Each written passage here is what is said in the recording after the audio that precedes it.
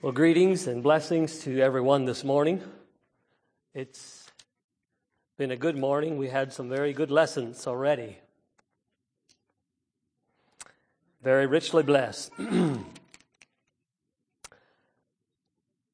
don't know if you figured out already in life that being a Christian, a real Christian, is not for the faint-hearted. Have you figured that out?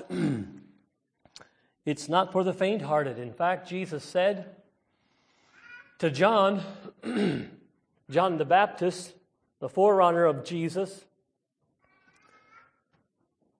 he said, "Blessed are they that are not offended in me." And we take from that the Christian journey can be difficult sometimes. Not only do we know that from Scripture, I'm sure we all know that from experience, that to be a real Christian, to be a real follower of Jesus is hard. Sometimes very difficult, sometimes confusing, but not impossible at all. You know, it's not easy to daily take up the cross and die to self. That's not easy. It's not easy to love our enemies like Christ did. Father, forgive them, for they know not what they do. It's not easy when Jesus puts his finger on something in our lives and says that one thing.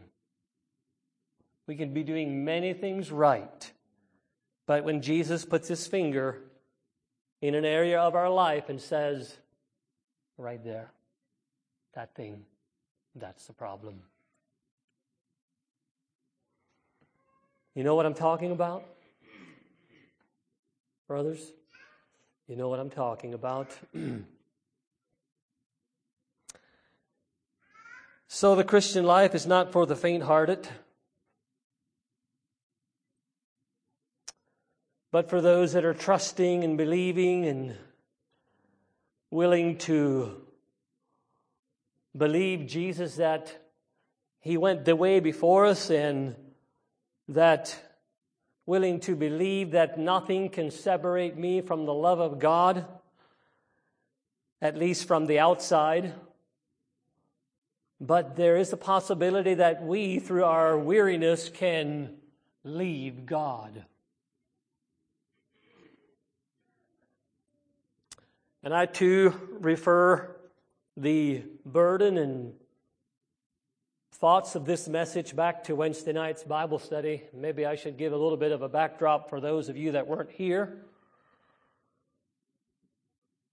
Brother Larry opened up the Bible study on Wednesday night with a story, or the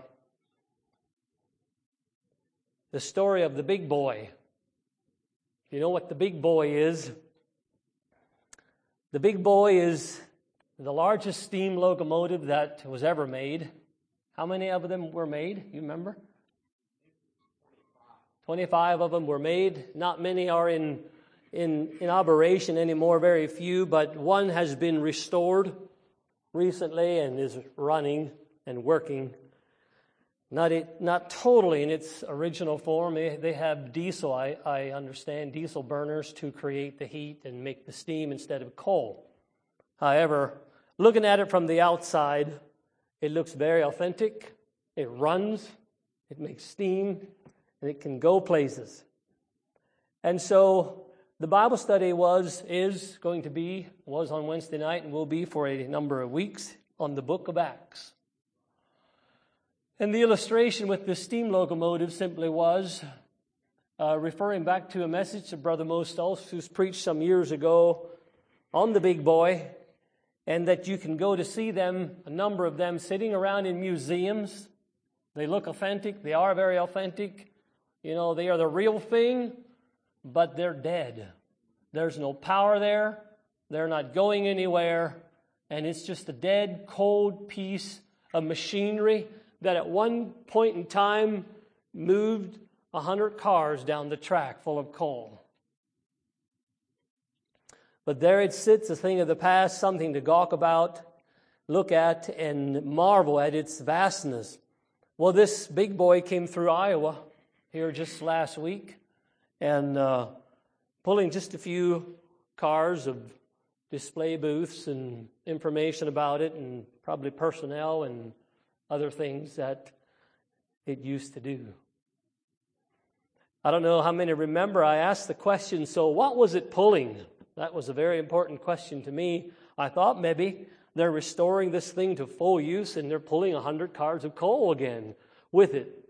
But no, they're just pulling a dozen cars of displays and information about this thing. And it's just a traveling museum, basically, is what it is.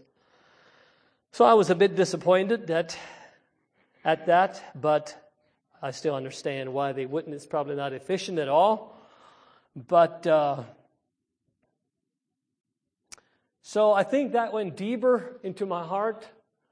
After yesterday, I realized how deep that really went into my heart, that illustration of the big boy and the powerful and the powerful piece of machinery that it is in light of the book of Acts and the powerful church that God's church was in the book of Acts.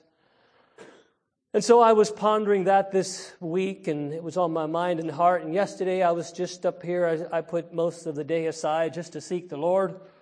First of all, just for my personal spiritual well-being. I felt it's been a long time since I've done that.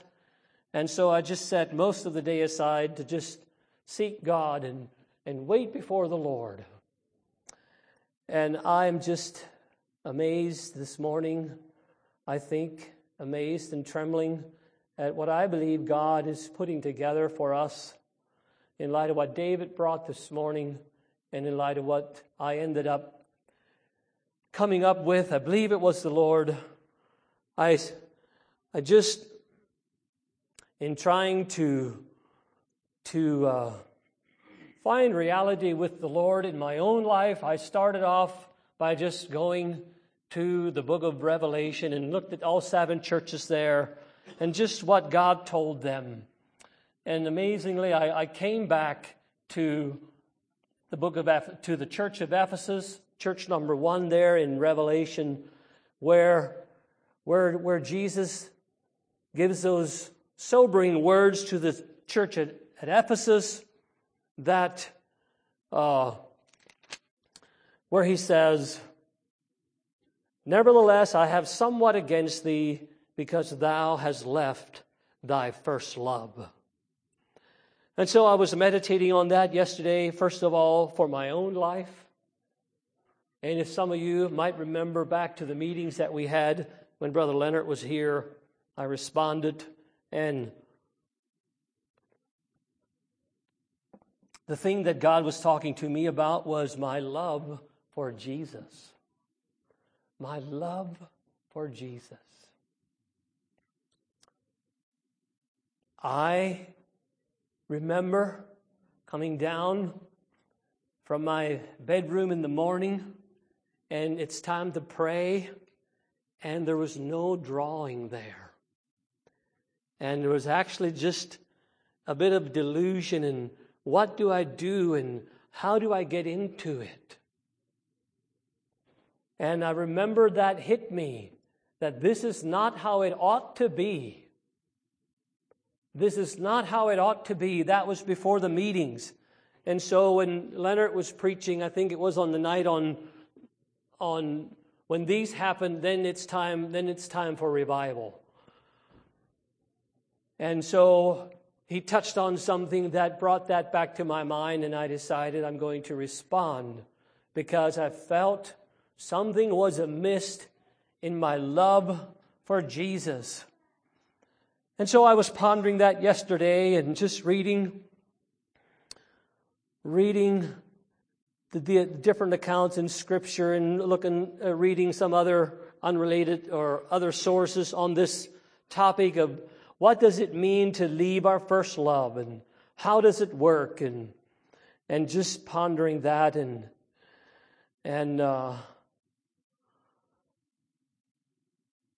thinking of how it was in the book of Acts, and thinking of how it was much more recently than in the book of Acts, back in when I was 18 years old, when I was converted, and how my first love was for the Lord, and reflecting back and remembering how prayer came so naturally, and how an overflow for the love of Jesus, it was there. It was just there. It was full and overflowing, and it was just a vital reality, a vibrant relationship, and I think that's how it needs to be, brothers and sisters. That's how it should stay. That's how it should be. Our love and zeal for Jesus must be maintained. It must be cultivated.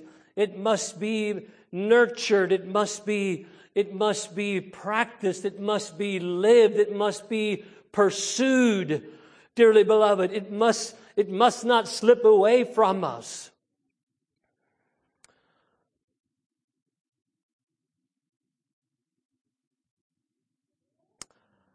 Little did I know what I was going to preach on at this point yet yesterday morning, and so I was just browsing around on Sermon Index. It's a website where there's a lot of revival-type messages that you can go and listen, and I had listened to a few, but it just didn't seem right, and so I saw Brother Denny's titles there, so I just scrolled down through there and just picked one, the church at Ephesus.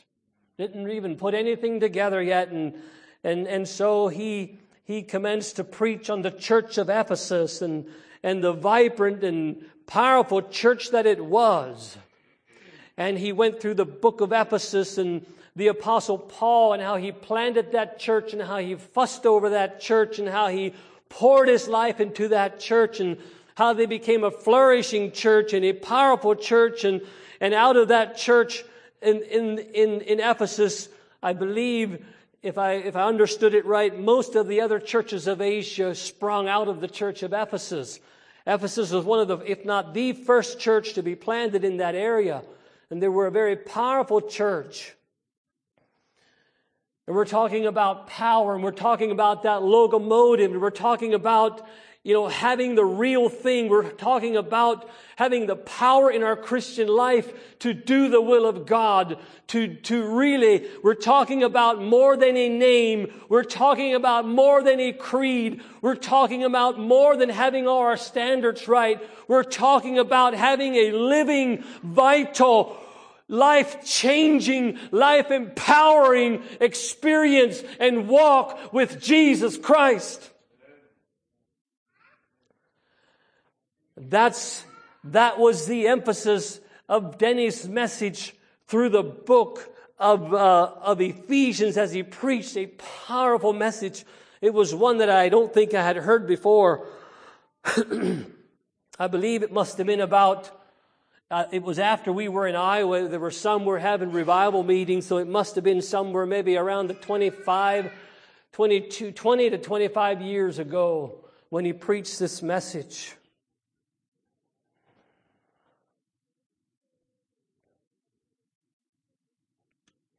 And coming back to David's opening this morning in our Bible study on Wednesday night and my burden for power, and I shared a little bit on it on Wednesday night. I'm not against miracles. Miracles are great. I think it's okay if that's not what we're focusing on, if that's not what we're pursuing. I think miracles should be a part of our experience. But, brothers and sisters, my burden this morning for the power is to have the power for our own personal Christian walk in this world. We need power. We need power. Power to overcome our own sinful propensities in our own life. We need power to overcome the tendencies that tend to draw us away from the altogether lovely one, from the lily of the valley, from the bright and morning star. Brothers and sisters, what is it going to be that keeps that Christ central of our lives? What is it going to take? I say it takes power. It takes the power of God. And to me, there is nothing more beautiful than for a sinner to be changed by the power of God. I think there is nothing more powerful even in our community, say for a sinner, a known sinner in a community to get touched and changed by the power of God.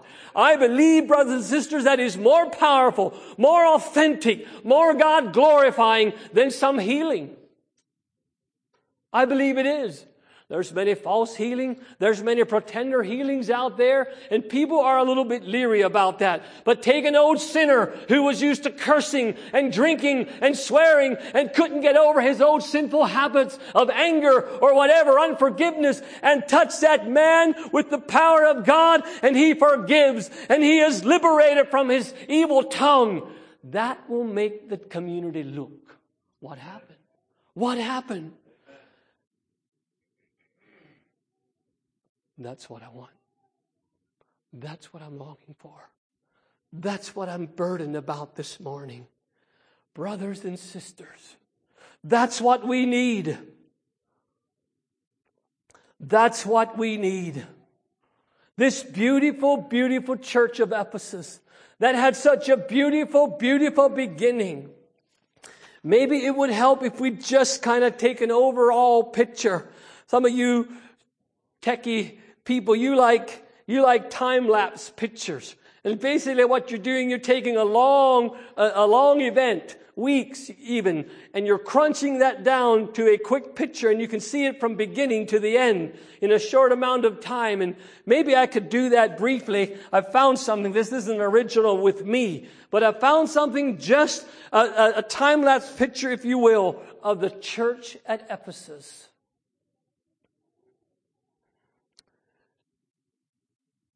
It was AD 52. The year 52, it was on Paul's second missionary journey, that he visits Ephesus. And he plants the church there. And you'll read about it in Acts 18, verse 19. AD 52. And we're going to call that the church sprouting. 3 years later, 2 to 3 years later, on Paul's third missionary journey, snapshot number 2, he spent 3 years there teaching and exhorting them and admonishing them. And you will read about it there in Acts 20 when he refers back to this time and he says, You remember how that I was among you, teaching you daily, night and day with tears. He's referring to this time frame right here. Acts 19, you'll read this. And so he came back around and he visits his church that he had planted some years earlier. And he's there, and we call this the church weeding. Now there have men come in there and he needs to weed some out. Wrong doctrine. And he warns them about these things, and he weeds out the wrong, and he feeds the good. And we call it the church weeding. That was in AD 54 to 56, according to the account that I found. Snapshot number 3, Paul stopped by a nearby island, Miletus, and calls the Ephesian elders over to attend a meeting that he called together of lots of different elders there. And we call this the church nurturing. It was a time where you read about it in Acts 20, where he warned them, there'll be men rising up from among you to draw disciples after them. There'll be those coming in from the outside to destroy you. And he warns them with tears, and they fall on each other's necks, and they kiss each other. This is a farewell. They won't see him again. He says to them at this point, you will not see my face again. And there is a nurturing and a love that is there between Paul and the church of Ephesus. That is in AD 57. 5 years after it started. Picture number 4. Paul is now in Rome, and he sends the letter of Timothy to the church at Ephesus. Timothy is at Ephesus, along with Aquila and Priscilla and Apollos, were people that Paul sent there to build up the church, to instruct the church, to teach them the things that he would have taught them if he could have been there. We call this point the church watering. They were there to water and oversee and feed and meet the things that were wanting in the church at Ephesus.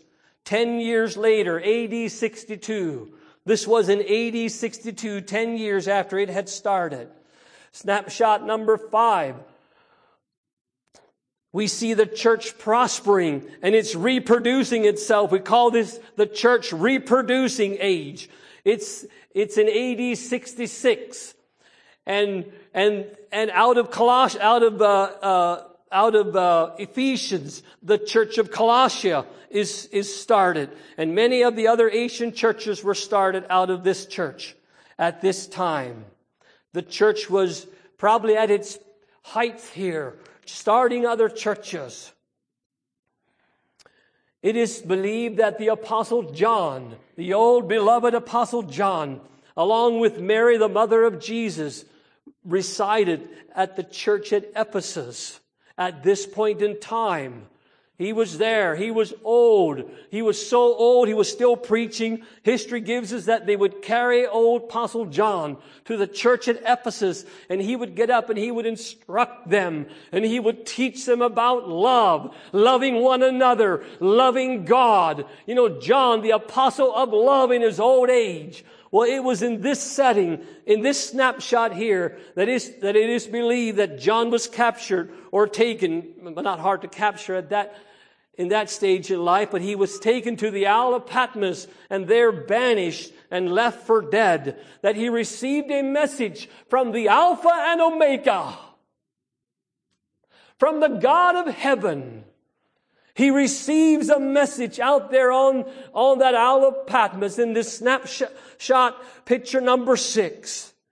And there the God of heaven gives his old beloved apostle some commendations about the churches of Asia, on things they had held to and suffered for and stood for. And he commended them along with a sober warning.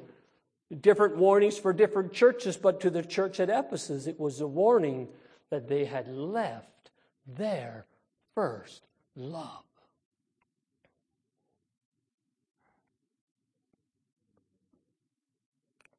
That is believed to have been in AD 96. 40 years later, 35 to 40 years later. Picture number 7. We have no way of knowing whether they corrected their problem. The scripture doesn't say what they did with the counsel that John, or that the letter that came to their church eventually from God through John to their pastor. And one morning like this, their pastor gets up and he reads a letter from God, from the Apostle John, that he received. And to the Ephesians, it was, church, we've left our first love, Jesus says. And we don't know what they did with that. We don't know if they corrected their problem for a while and later were poisoned by some false doctrine again. False teachers came along. But the end result that we do know, sadly, the church died sometimes during the 2nd century. And it evidently passed into apostasy, as it is known in the later centuries as a leading city for the councils of the early Roman Church, referring, I believe, to the Roman Catholic Church. The picture is now of a dead plant, brown and dried up. The church dead, AD 200. Well, praise God this morning, time-lapse photography is interesting. What if the church where you attend and I attend had been historically photographed, time-lapse? At what stage would we be now? The ending does not need to be a sad one. Amen? The Lord's vineyard need never die. He will come one day and transplant His faithful vineyards over in the land where the tree of life and the rose of Sharon continually bloom. Dearly beloved, may this really settle down in our hearts. I basically have one point this morning. I don't know how long it'll take to convey that point, but the appeal, the burden, dearly beloved, is to the very tip of our hearts, to the very depth and solitary place of our heart. And my appeal for my own heart and my appeal for your heart is, how is your love for Jesus? Jesus already spoke to us this morning in the first message. Is it lukewarm? Is it cold? And now we have another word of the Lord. Have we left it? Have we walked away from it? Has it been snuffed out? Have we allowed it to grow, to get out of our hands? Sometimes preachers, they preach that we have lost our first love, but that is not what the Scripture says. It says we have left it. Brother Denny made a big point of this. He said these theologians come to him and they ask him, brother, do you believe that you can lose your love for the Lord? And he says, no, I don't believe that. And he said, really? I thought you believed that you can lose. I think they were thinking your salvation. But he said, no, I don't believe you can lose it like all of a sudden if you're walking with God and you're serious about God and all of a sudden you lose it. That's not how it works. You leave it. Slowly but surely other things come in and crop in and they snuff out and choke out our vibrant, vital touch with God. And I believe that. I believe that's how it happens. Turn with me in your Bibles to Revelation chapter 2. It is probably not by accident that the church at Ephesus is church number 1 on the list.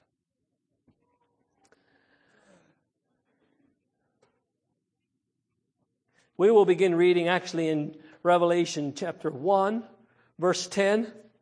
Dear old John, dear old Apostle John. This is not John the Baptist. This is the beloved Apostle John that wrote the Gospel of John and 1st, 2nd, and 3rd John.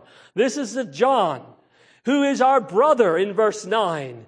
Who is our brother and companion in tribulation and in the kingdom and patience of Jesus. Brothers and sisters, don't tell me this morning that it doesn't take power to be patient on God. Amen? It takes power. We pray. We believe we pray according to the will of God. We believe we have Scripture for what we're praying for. And it doesn't come, and it doesn't come, and things turn out differently. That takes power to not become offended. Brother John here says he is a companion in the patience of Jesus Christ. He was in the isle that is called Patmos for the Word of God and for the testimony of Jesus Christ. He says in verse 10 of chapter 1, I was in the Spirit on the Lord's day, and I heard behind me a great voice as of a trumpet. It was saying, I am Alpha and Omega. It was God speaking to John. It was Jesus Christ speaking to John.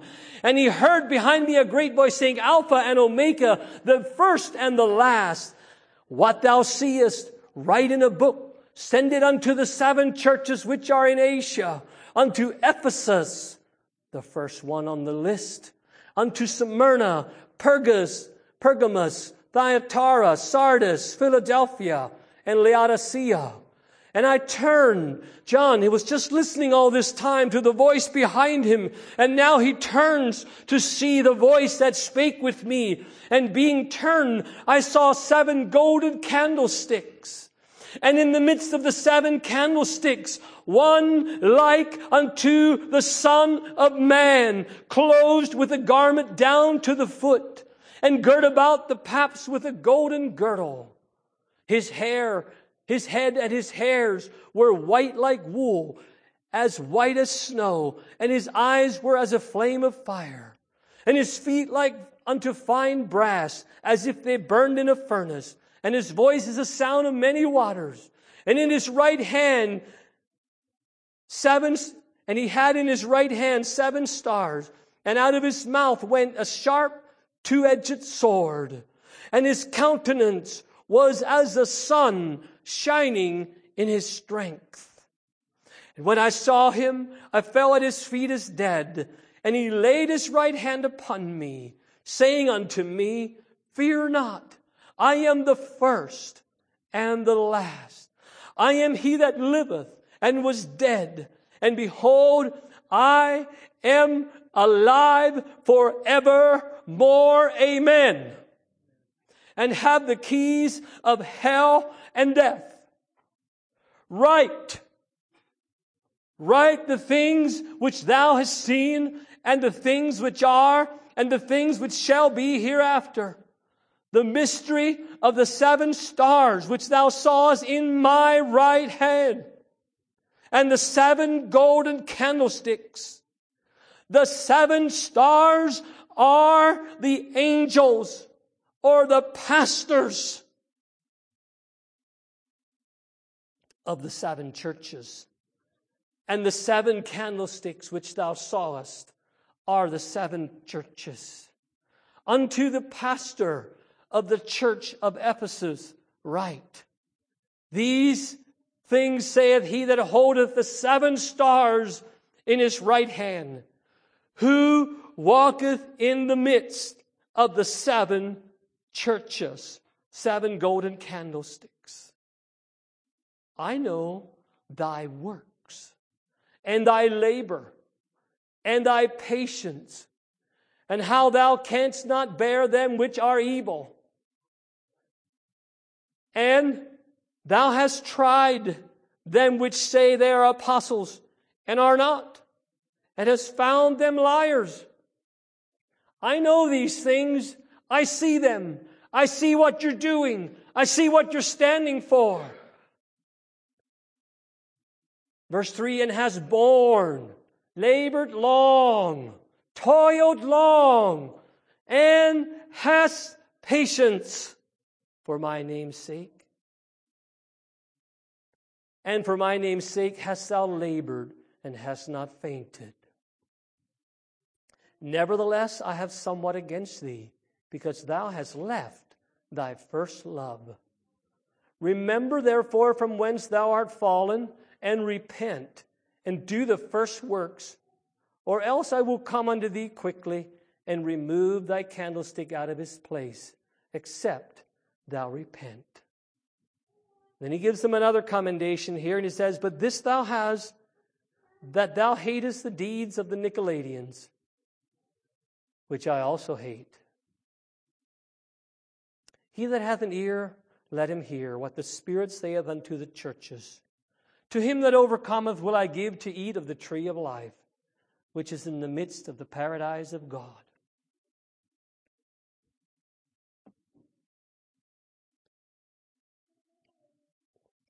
Now, brothers and sisters, I know this is a very sobering passage, and our hearts might be fluttering a little bit, because who here wouldn't feel like they couldn't love more, right? And shouldn't love the Lord more? Woe be to any of us if we don't feel that.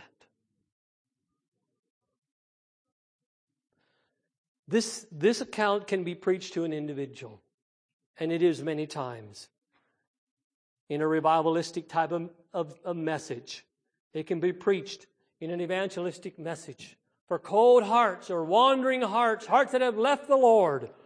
And we draw them back. But I think, as in this setting here, this was given to a church.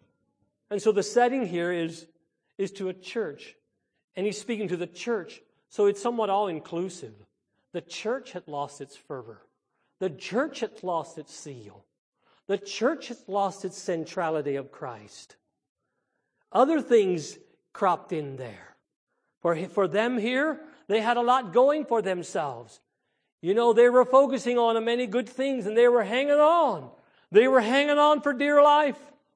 They were resisting those who were not apostles. They would check out their doctrine, and if they weren't right, out they would go. They were working. They were at it. They detected and smelled wrong teachings. It's believed that the doctrine of the Nicolaitans was a branch of the Gnostics, which had very perverted belief systems, and possibly Nicholas was one of the 7 deacons that was chosen in the book of Acts. Possibly he lost his way and became a leader of the Nicolaitans. Not sure about that, but there is a man there that's called Nicholas or Nikolai or something like that if you look it up. But there are some more churches that had this same doctrine in them. The church at Pergamus had it, the doctrine of the Nicolaitans. Very bad doctrine. But here, this church was on top of it. This church was on top of it.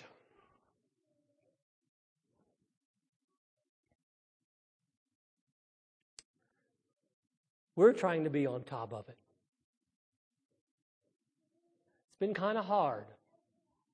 I think I can speak for the body of Christ. And if you're here a visitor today, I guess you just kind of dropped in a family meeting. But I think Zion Christian Fellowship is kind of tired and weary and discouraged. Because sometimes I am. Lord, how can we find our way? How can we stay on the narrow path? How can we stay on the middle of the road? If we begin to focus on lifestyle and issues that we're facing, that can get you down. And then you look on the other ditch, and it's those that focus on Jesus only, and everything goes, and everyone does that which is right in his own eyes, and we scratch our head, and that don't look right either. Lord, what do we do? You know what I'm saying? Am I the only one that feels like that? Aren't you a little tired of lifestyle discussions?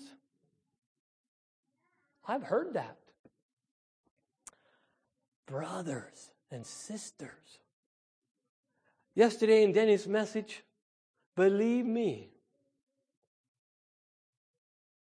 there's some young people here, I believe, that do not remember and see, that have not seen the power of God transforming lives so drastically like we had 20 years ago. And that makes me very sad. I'm very sad about that. I believe there's many that can't recall clearly where they saw that. Someone changed. And brothers and sisters, we saw it numerous times. Sinners, cursers, swearers, drinkers, they were transformed by the power of God. It was beautiful.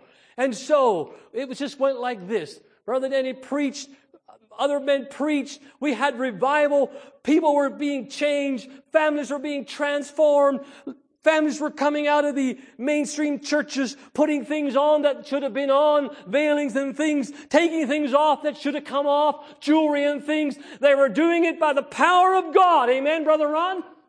You remember seeing that, don't you? And as I listened to Brother Denny yesterday, I'm getting very honest with us here now.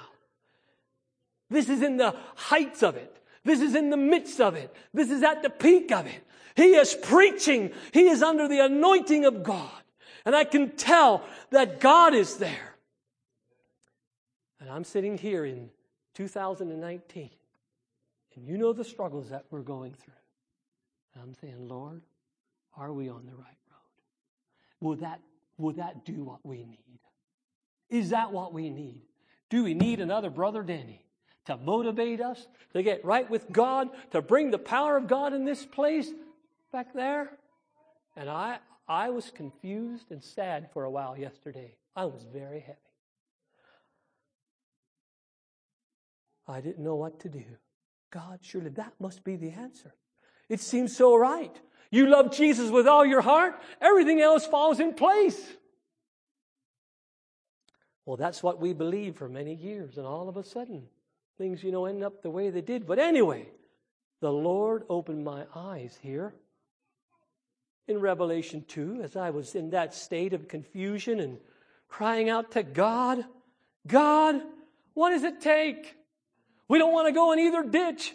We don't want dead formalism, dead traditionalism. We don't want worldliness where anything goes. We don't want that. God, we want true revival. And the Lord simply opened my eyes and simply showed me. It's not that these other things weren't important.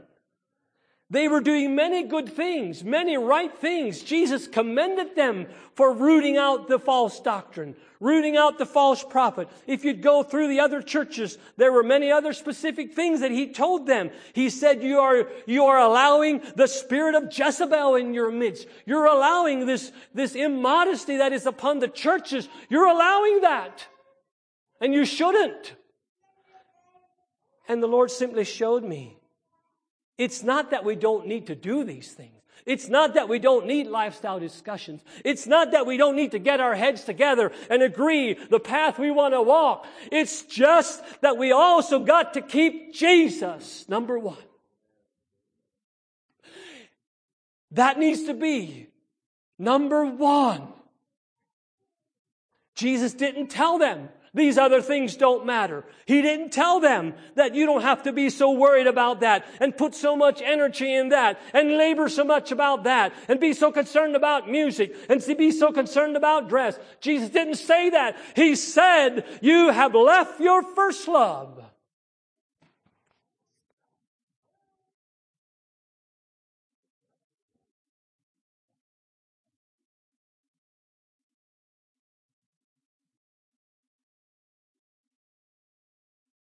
Little did I know later on last night what I'm going to preach when I was still browsing some more messages.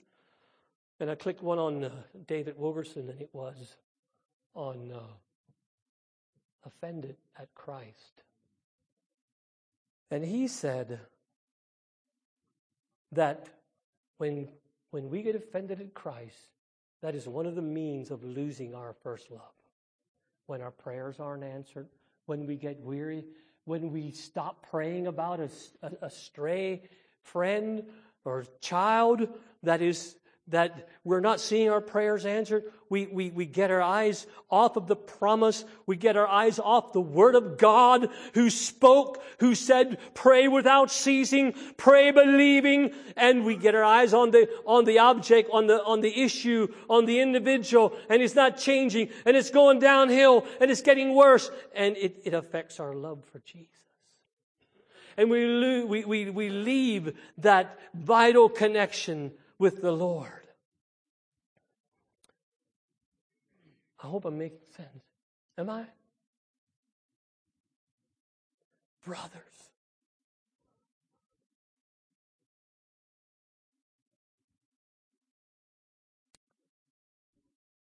I, first of all, took it very personally yesterday, and I just came up here and said, Lord, I don't really know how to do this other than He gives us 3 very clear directions.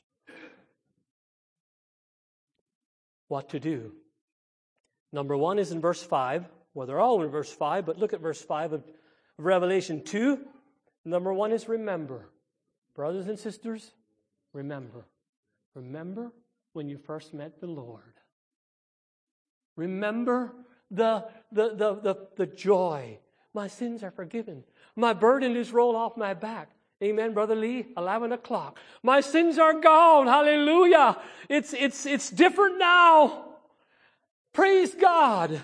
Remember the joy. Remember when it was time for church. Remember coming together with the people of God and focusing on Jesus and walking together and speaking into each other's lives. It wasn't a problem when brothers came to us and addressed issues. Why? Because we were in love with Jesus. Jesus was in the right place in our lives, and then we could hear and we could receive. But that thing gets out of kilter. All of a sudden, walls. The problem is we're not in love with Jesus anymore. Remember how it was. Your desire for the Word of God. I remember that this book was dry and dead and archaic, and I couldn't understand it, and I couldn't connect with it. But after that, it was food for my soul. It was water for the thirsty. I remember that. And it's not like that anymore. At least it wasn't. This, brothers and sisters, is no little thing. This is the God of heaven coming down to His church and in love and mercy pointing out a need. This is no little thing to scoff at. This is no little thing to forget. In fact, Jesus said, after He said this warning, he that hath ears to hear, let him hear. Your heart, my heart, your heart, all of our hearts make up the temperature of this church. It does. You are not neutral wherever you are at. Either you're one that comes in these doors and you're like a thermostat, you bring the temperature up. You maybe got a hold of the grace of God and you come in with a smile on your face and faith in your heart. And when you pray, there's something there that lifts the others up. Or you come in, we are broken down, you are defeated, you're discouraged, and you don't pray. And others wonder, why isn't brother so-and-so praying? Why doesn't he have a prayer? We are Christians. Prayer is our lifeline. Where is the prayer? It's an indication of a heart that has left the love of Jesus. And God is saying, here, remember how it used to be. And the next thing is repent. That's not very hard. So I said, Lord, I know it's not like it used to be. And I simply acknowledge that's not very hard. Lord, help me to restore that fervency, that reality, that closeness, that nearness, that dearness, that heart. Lord, help me. Take away the things that have squashed it out. What is it in your life, my dearly beloved, that is squashing out the life of Jesus? Is it work? Is it hobbies? Is it church problems? What is it? We have to get back to being in love with Jesus. We have to. Unless God will come and remove our candlestick, and we will become a church that goes on through the motions without any reality. So, repent and then return. By this time, I think I was figuring out that God wants me to talk about this today. And I went home and just kind of shared briefly with my wife a little bit what God is working on in my heart. And here's the confession. I don't know quite where to return to. I don't know how. In fact, I told Rachel, I'm a little scared for what God might ask me to do and who God might ask me to be. I'm a little scared. But I want to return. It's remember, repent, and return. He just simply says, come back to where you lost out. Come back to where you allowed other things to get in the way. That's where you got to start. Repent, return. He says,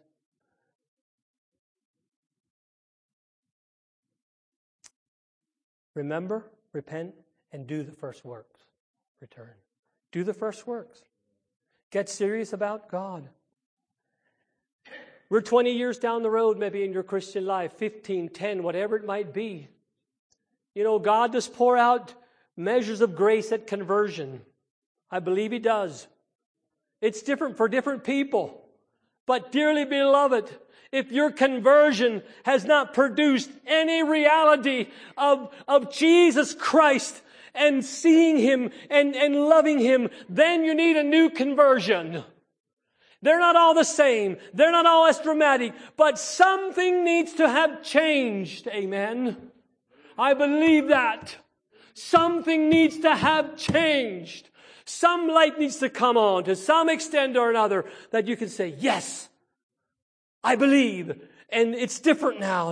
And I will follow Jesus. And you had joy. And the burden of sin was rolled away. And you walk with Jesus for who knows how long. So I don't know what God is asking you to return to. I'm not sure what God is asking me to return to. But I know where I'm going to start. I need to start to cultivate and make Jesus number one. Loving Him. A loving, drawing relationship with Jesus. That's where I need to start. And I'm trusting God, He will show me where else to go.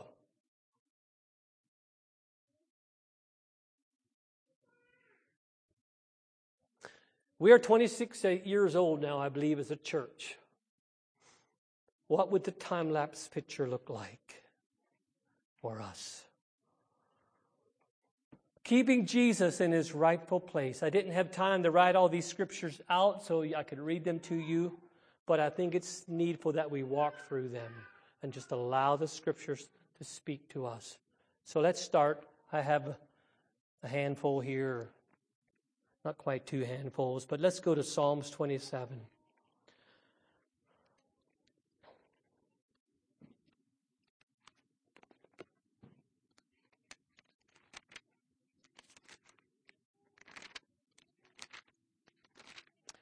Where are we at, dearly beloved, with Jesus?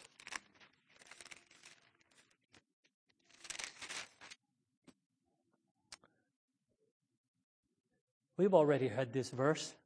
God wants us to hear it twice today. Verse 4, one thing have I desired of the Lord. That will I seek after, that I may dwell in the house of the Lord all the days of my life, to behold the beauty of the Lord and to inquire in His temple. Yes, we need to work. Yes, we need to make money. Yes, there's times that maybe we pursue other things for a bit, but oh, dearly beloved, we must come back to Jesus. That if everything else is taken away, I still have Jesus. One thing have I desired of the Lord. That will I seek after, that Jesus Christ may be made beautiful before my eyes, that I might behold the beauty of the Lord. We will never explore all of Jesus. You look at Him this way in this time in your life, and you see this beauty. Oh, let me tell you, my marriage has been good. Our marriage has been good. And we talked about the first love this morning. And I know what that's like as a married man. The first love to see my wife on that wedding day. And even right after the vows were exchanged, I looked at her and something was different. There was a bonding already. Now, I should know how many years later, but many years later. I'll just leave it at that. Many years later, it's a little different. I think I can honestly say it's a little more than sparks and stars. It's a flame. Amen? It's burning deep in the log. It's way down there.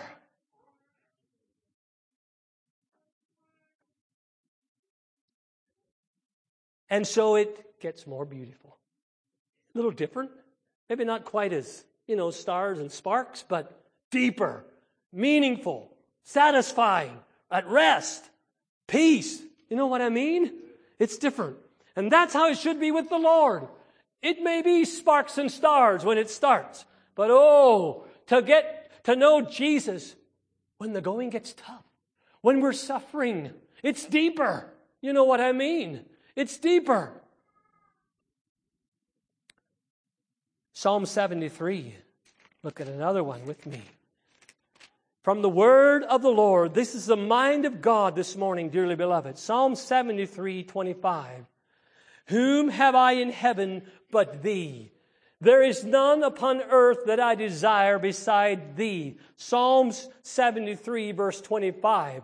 Whom have I in heaven but thee? Brothers and sisters, this probably needs some cultivating, but I get concerned if the first thing that comes to our mind when we think about heaven is the streets of gold or the mansions. Dearly beloved, it should be to see the one who saved you and washed your sins away by His blood.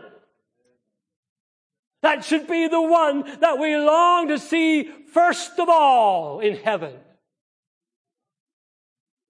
And according to David's testimony, that's what it was. Whom have I in heaven but thee? He didn't even seem to think about the mansions. He thought about Jesus, about God. Mark chapter 8.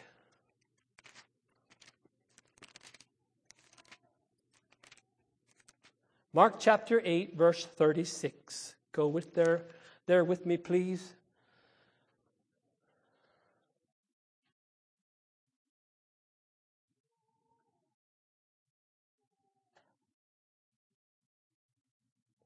Jesus needs to be everything. For what shall it profit a man if he gain the whole world and lose his own soul? What shall it profit a man if he gain the whole world and lose his own soul? Jesus warned in the parable of the sower that the cares of this world can snuff out the love of God in our hearts. Be aware. How is it, dearly beloved? John 17. John 17. Jesus' prayer. Jesus' prayer. John 17. Oh, look at this one. Dearly beloved, look at this one. John 17, verse 3. People wonder, about assurance and eternal life. What is it? How does it work? This is life eternal. Verse 3, this is life eternal, that they, Jesus is praying to His Father, and He said, this is life eternal, that they, meaning you and me, might know Thee, know God. This is life eternal, to know God, the only true God, and Jesus Christ, the Alpha and Omega. This is life eternal. This is eternal life, to know God. I have somewhat against thee. You have left your first love.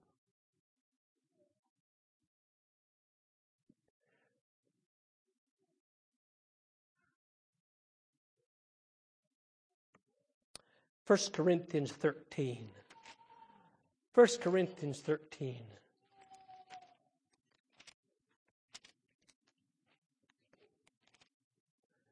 Look at this one. Verse 3. And though I bestow all my goods to feed the poor, and though I give my body to be burned, and have not love, it profits me nothing.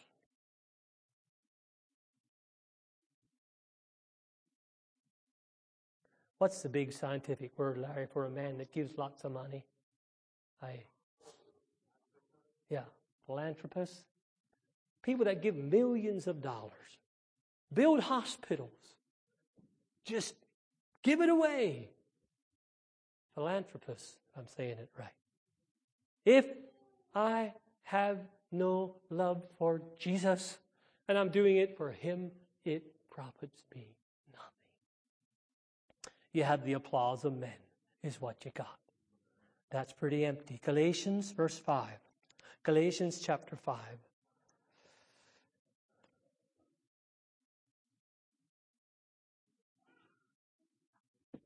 This is coming down to the real thing, brothers and sisters. It's not religion. It's not creed. It is Christ. Galatians 5, verse 6. For in Jesus Christ neither circumcision availeth anything, nor uncircumcision, but faith which worketh by love. If our brothers and sisters, if our Christian life is dry and humdrum and we're maintaining the faith, I fear it's vain and empty. Our faith should work by love for the Lord Jesus. That should be the motivating factor of doing what we do. Amen? Love for Jesus. It's why I forbear with my brothers and sisters. We are called to forbear. I forbear with them. I bear along with them because I have faith in Jesus. I love Jesus. And therefore, that's how that works out. It's not whether you are circumcised or whether you're not circumcised. It's not whether you are a Jew or the preacher's son or daughter or so-and-so. It is whether your faith works by love this morning. That's the question Jesus is asking us. Two more. Colossians 2. We're about done. Colossians chapter 2.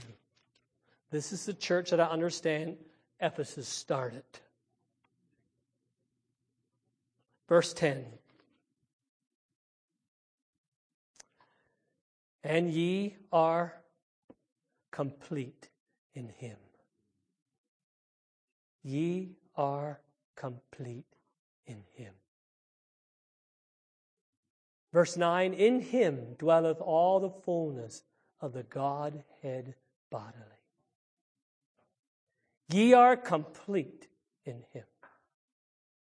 Verse 13, ye are quickened. You hath He quickened together with Him, made alive. Sister, how alive are you in Jesus this morning? It is a life or death matter. 1 John 5.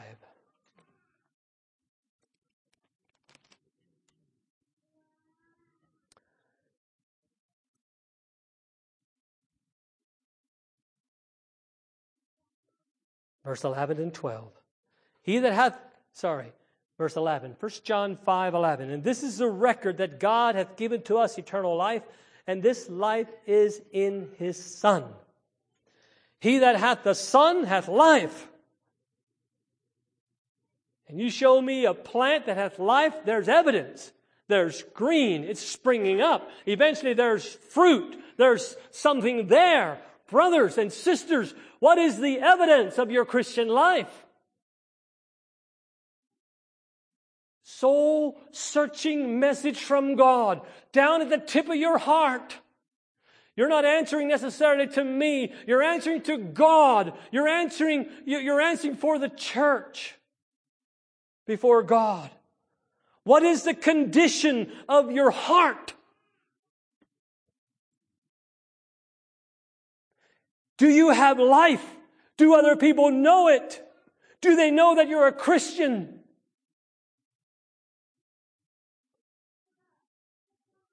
If you were arrested for being a Christian, would there be enough of evidence to convict you that you're a Christian?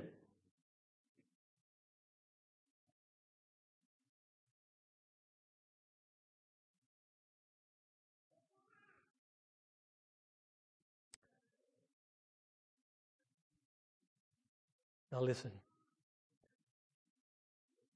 This came to me. I alluded to it before. And it has to do with what the church is facing here right now. It is possible to have a lot of things right and not have Jesus Right? You agree with that? Just look at the Pharisees. They had a lot of things going for them. Jesus even said, it's not that you should not do some of the things they're doing, but do the things that they're omitting, that they're not doing. So it is possible to have many right things and not have the vital reality of Jesus. And that was the condition of the church at Ephesus. It is not possible to have Jesus and not have things right. Do you agree with that, brothers? Many say it is. It is not possible to have Jesus, living, breathing, Holy Spirit in the midst of the church, and have sin in the church, and have rock music in the church, and have immodesty in the church, and have lightheartedness and foolishness in the church in the name of Jesus. It's not possible. I don't believe it.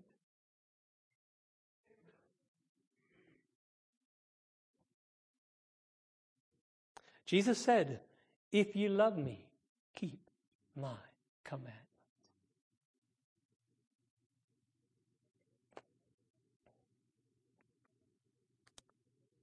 We're living in a time of great apostasy. It should not surprise us, dearly beloved, that this is happening all around us because we're living in the last days. And they're calling evil good and good evil.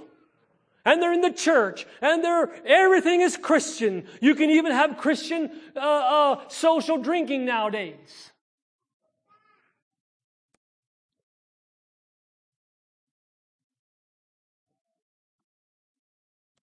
God is not the author of confusion.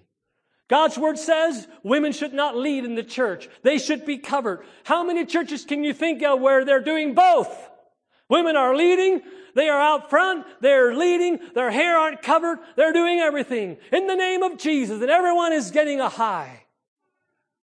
I don't believe it. I stand with John. I stand with this word of God this morning, and that's what I'm striving for, dearly beloved. Now, we're a long way off from some of those, but we need to turn back.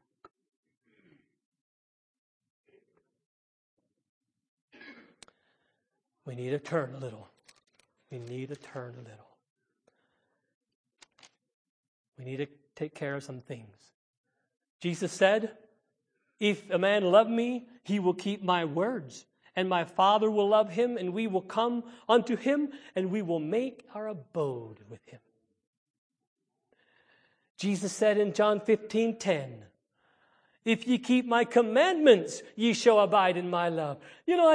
God seems far away. I have a hard time connecting with him. Well, the question to ask ourselves, are we keeping the commandments of Jesus? Are we loving our brothers and sisters? Or have we allowed a drift, a separation, a wall? You will not experience the love of Jesus with that. You won't. But we are mighty good at pasting it on and going on for a long time when the inner side is really sick. I know I'm saying some very, very pointed things this morning, dearly beloved.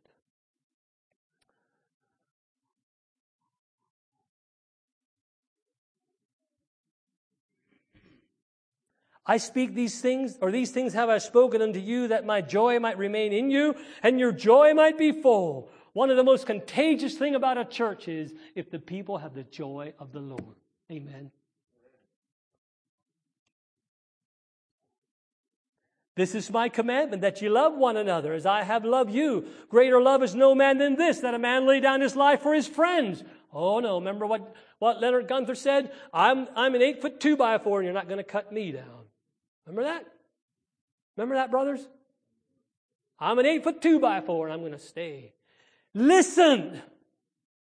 Greater love is no man than this, that a man lay down his life for his friends. Cut me down. Make me the bottom plate, if you will. Shoot me full of nails. Hide me up with drywall. Ye are my friends if you do whatsoever I commanded you. Now talk about being a faint-hearted Christian. It's not going to work. We need the power. We need the locomotive power of the big boy. The Holy Ghost himself to live these things out.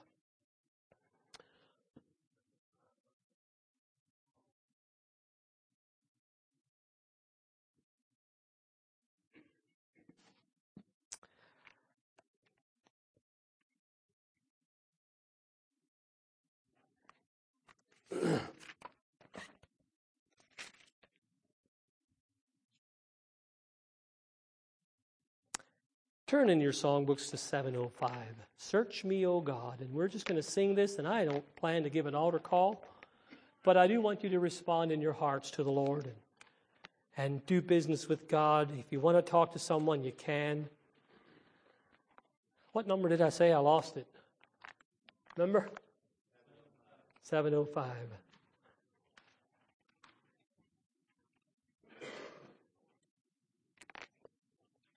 Why don't we all stand before the Lord to sing this song?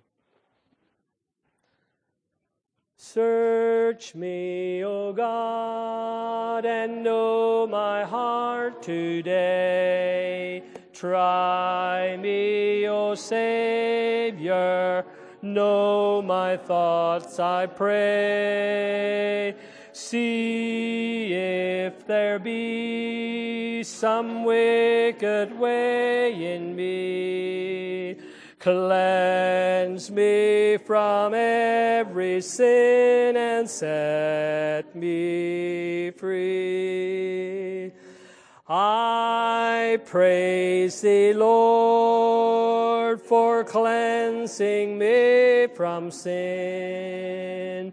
Fulfill thy word and make me pure within. Fill me with fire where once I burned with shame. Grant my desire to magnify thy name. Lord, take my life, sing it prayerfully. Make it wholly thine. Fill my poor heart with thy great love divine. Take all my will, my passion, self, and pride. I now surrender, Lord, in me abide. You may be seated.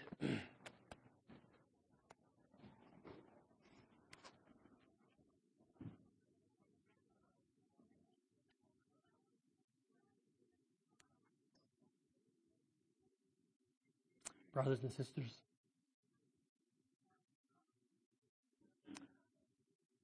I'm sorry where I failed you in the past, for my wanderings away from the Lord Jesus. I'm sure there's some that were hurt because of that. I want that to change. I do love you all. I do. Thankful. I want to be a good pastor and tell you the truth. I want to love you. I want to be a good example.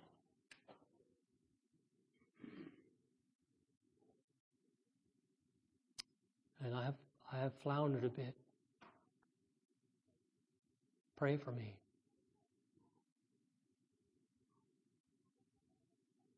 Being a real Christian is not for the faint-hearted. So thank you. Thank you for giving an ear this morning. Hopefully you could hear it. I hope I could say it in such a way that it didn't shut your heart. I realize we're talking about deep things, personal things. I realize that. I want to understand. I want to find the fullness.